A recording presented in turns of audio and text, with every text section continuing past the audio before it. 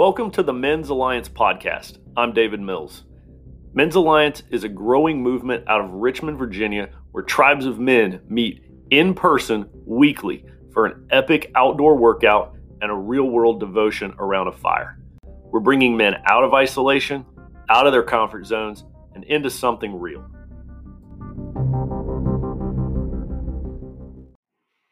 Hey guys, I want to introduce a new podcaster from Men's Alliance today.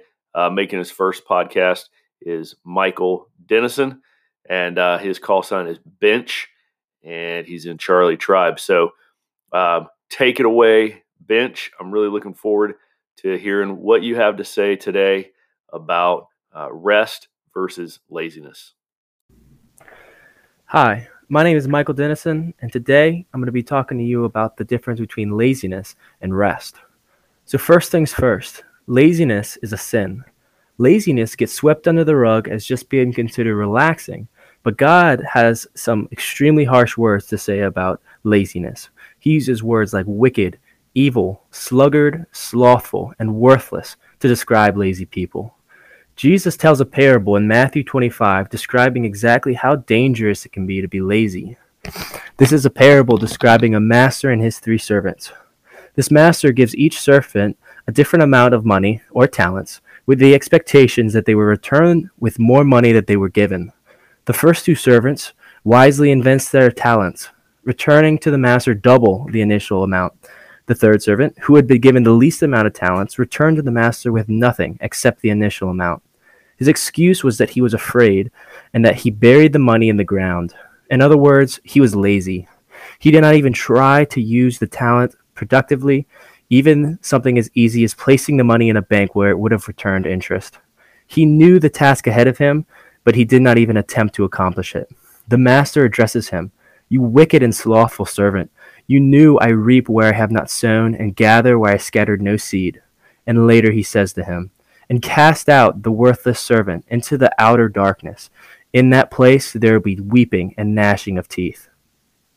Can you relate to the third servant in any way? He received the least amount of money and was scared of having nothing to return, so he did nothing. Luke 16:10 says, "Whoever can be trusted with very little can also be trusted with much, and whoever is dishonest with very little will also be dishonest with much." God has great work for us, but if we live in laziness, we miss those opportunities. Like the servant, we have been given talents, skills, and opportunities from God meant to be used to return him glory. And just like the lazy servant, we can ignore those gifts. The Bible is very clear on what laziness leads to.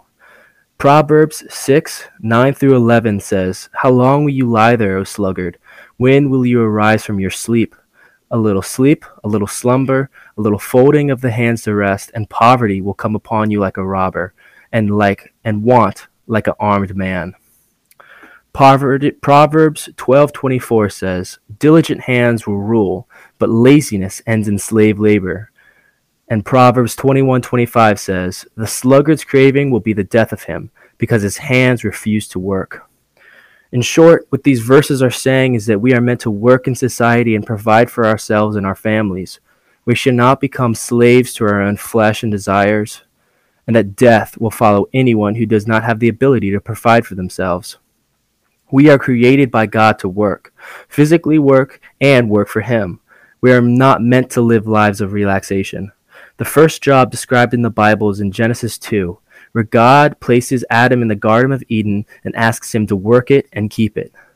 We are also assigned to work from him, seen in Matthew 28 in the Great Commission, where Jesus calls all his followers to go and make disciples in all the nations, baptizing them in his name. However, work is exhausting, physically, mentally, and emotionally. This is where rest comes into play. Rest is the process of turning to him with our fatigue and our struggles. Matthew 11:28-30 says, "Come to me, all who labor and are heavy laden, and I will give you rest. Take my yoke upon you and learn from me, for I am gentle and lowly in heart, and you will find rest for your souls, for my yoke is easy and my burden is light." Rest is a gift from God and is meant to be enjoyed with him. Rest is done to better prepare us to work for him once we return. There are several examples of rest in the Bible. In Genesis 2:3, it says, "So God blessed the seventh day and made it holy, because on it God rested from all his work that he had done in creation." Jesus often withdrew to lonely places and prayed. That's seen in Luke 5:15. And in Mark 2:27 it says, "And Jesus said to them, 'The Sabbath was made for man, not man for the Sabbath.'" These are all great examples of how we should rest from our work. But how can we tell the difference between laziness and rest? Are there some activities that are inherently lazy and others restful? Rest is actually more of an attitude than an action. Laziness is avoiding responsibilities and work, while resting is acknowledging responsibilities and work and recuperating to better prepare for them. God designed our bodies to fatigue and to weary. However, what we do in that fatigue is the difference between laziness and rest. Do we binge a season of Netflix when we only said one episode? Or do we take a power nap and then read a chapter of a motivating book? Rest is intentional, where laziness is on accident. Rest is followed by motivation and rejuvenation, where laziness is followed by regret and having less energy than when you started. Rest is restorative. Laziness is draining. Laziness is a sin. Rest is not. Like our muscles, we need resistance to grow. However, laziness is stagnant. No progress is made staying in a comfortable, lazy bubble. Laziness does not give God an opportunity to work in our lives. Lazy people do not put in effort to understand God's word or serve other people. God promises that when we persevere in diligence, our labors will be rewarded. Buy into God's promise, ditch laziness, and start resting in Him. Fight your lazy flesh, intentionally look for restoration in the Lord, and live out your full potential in Him. Here's a couple of questions to help you respond to that. What does laziness look like in your life? What does rest look like in your life? Can you relate to the third servant in any way? In what ways does laziness inhibit God from working in your life? Being in the most comfortable and luxurious time ever, how can we fight the cultural norm of indulging in laziness and entertainment? What's one change you can make this week to transition a lazy habit into a more restorative one? Visit men'salliancetribe.com to find a tribe near you, or maybe you're the man to start one in your area. So check us out at men'salliancetribe.com. I hope to see you around the fire soon.